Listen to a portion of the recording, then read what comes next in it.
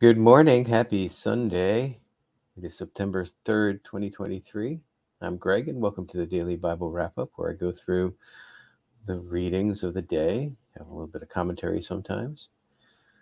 You can catch this on the YouTube channel, as well as the live stream on the various channels that are listed in the show notes. You can also catch this on your favorite podcast platform, whatever that might be. Spotify, I think, is the only one that has the video component. The other ones are audio.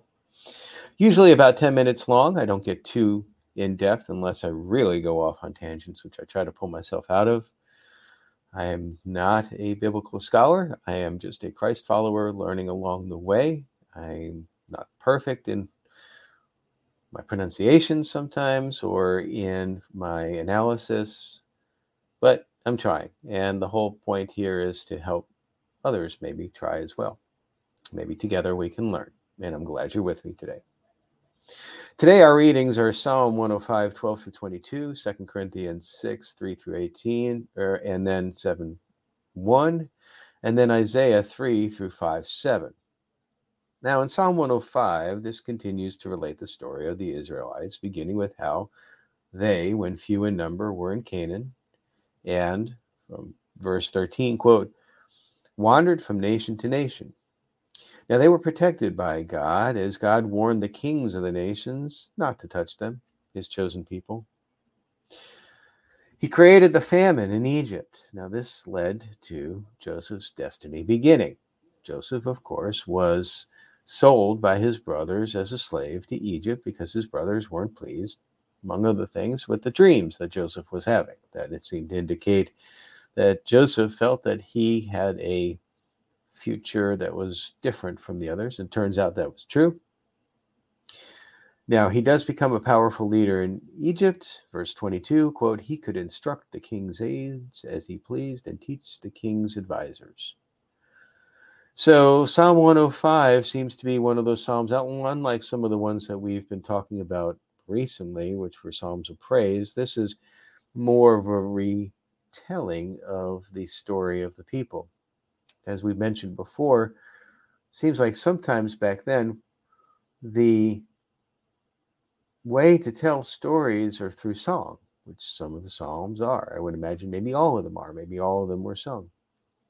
But the point being is that it's easier to remember a song than maybe actually just a story with historical facts. Think about Billy Joel, We Didn't Start the Fire.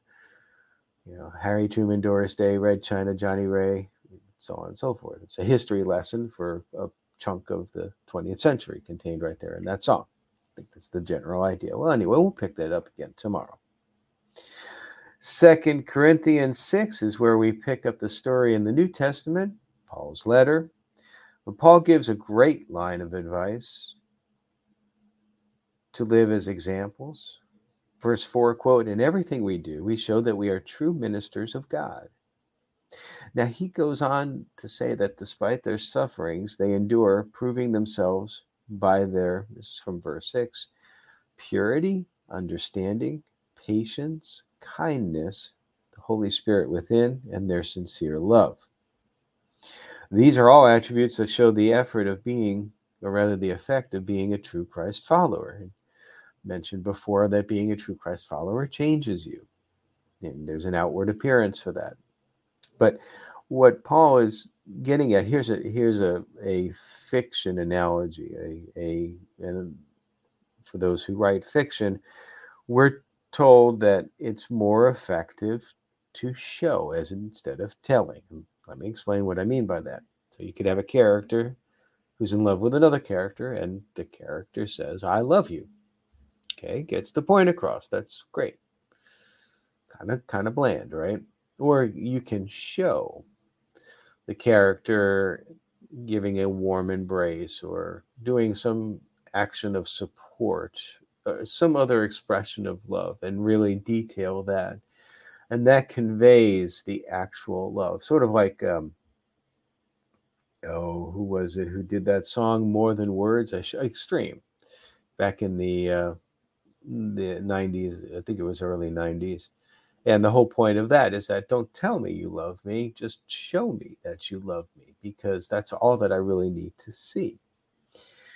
And how that relates here is that Paul's telling the Corinthians and us that it's more effective to show our Christianity to others instead of saying that we are Christ followers, more effective in conveying the message. People will see the difference and ask, well, what keeps you at such peace? I was just talking about before. That's happened to me before. And that's when the opportunity to talk about Christ may be there. At least the door is opened. Paul wants the Corinthians to respond in kind, to open their hearts to them. That's what he says. Open your heart to us, verse 13. He then cautions them, and I would submit us, to choose your company carefully. Verse 14, quote, how can a believer partner with an unbeliever? For me, a related challenge is discerning who truly are believers and who just say they are. We probably all have encountered people who say that they are Christians, but outside of maybe an hour and a half on Sunday, it would be difficult for people to see that they are Christians. You should be able to be known as a Christian by your actions, not your words. And so because of that, I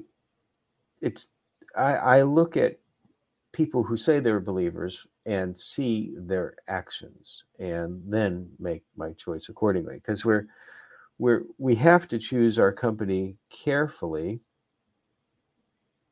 As Paul explains in 2 Corinthians 7:1, because we have these promises, we are to cleanse ourselves of, quote, everything that can defile body and spirit. This is what we're told to do. Sometimes that means making difficult decisions, but being a Christ follower was never a promise of an easy route. So what Paul's getting at is that I believe that if we continue to associate with those prior to accepting Christ, and those behaviors could influence us and tempt us, then we should not engage in, even put ourselves in that situation, because then the temptation is there and the flesh is weak. And Paul talks about that a lot as well too, but not right now. Isaiah in the Old Testament is where we're at. Isaiah 3 begins with the foretelling of the Lord taking away from Jerusalem and Judah all of the material items that they have relied on for life. During this time, the young will not respect their elders. Jerusalem will fall because they have refused to obey the Lord. But during this time also, all will be well for the godly. But in verse 11, quote, the wicked are doomed, for they will get exactly what they deserve. Reading this gives me hope for the situation we're in today with evil seemingly everywhere. It's going to be all right. God's got it. Just keep on keeping on. On the judgment day, the Lord will strip away from Jerusalem, from verse 18, everything that makes her beautiful. Isaiah 4 continues, within that day, few men will be left. There'll be one for every 7 women. Presumably because most were killed in battle. But the remnant will be restored, this remnant. And Isaiah 5, 1-7 represents a vineyard as the promised land. So a method of using a story to convey a message as opposed to just saying the message. It's a powerful way to do it. Jesus did that with parables quite frequently. Helps people understand by embedding a message in a situation that you can relate to. Here it's the vineyard, and care was taken to create a vineyard to produce sweet grapes with the best vines, but the vineyard produced bitter grapes. So the vineyard owner will tear down the vineyard and stop caring for it. Verse 7, quote, the nation of Israel, and this is the now tying together the vineyard with the real world situation. The nation of Israel is the vineyard of the Lord of heaven's armies. The people of Judah are his pleasant garden. He expected a crop of justice, but instead he found oppression. He expected to find righteousness, but instead he heard cries of violence.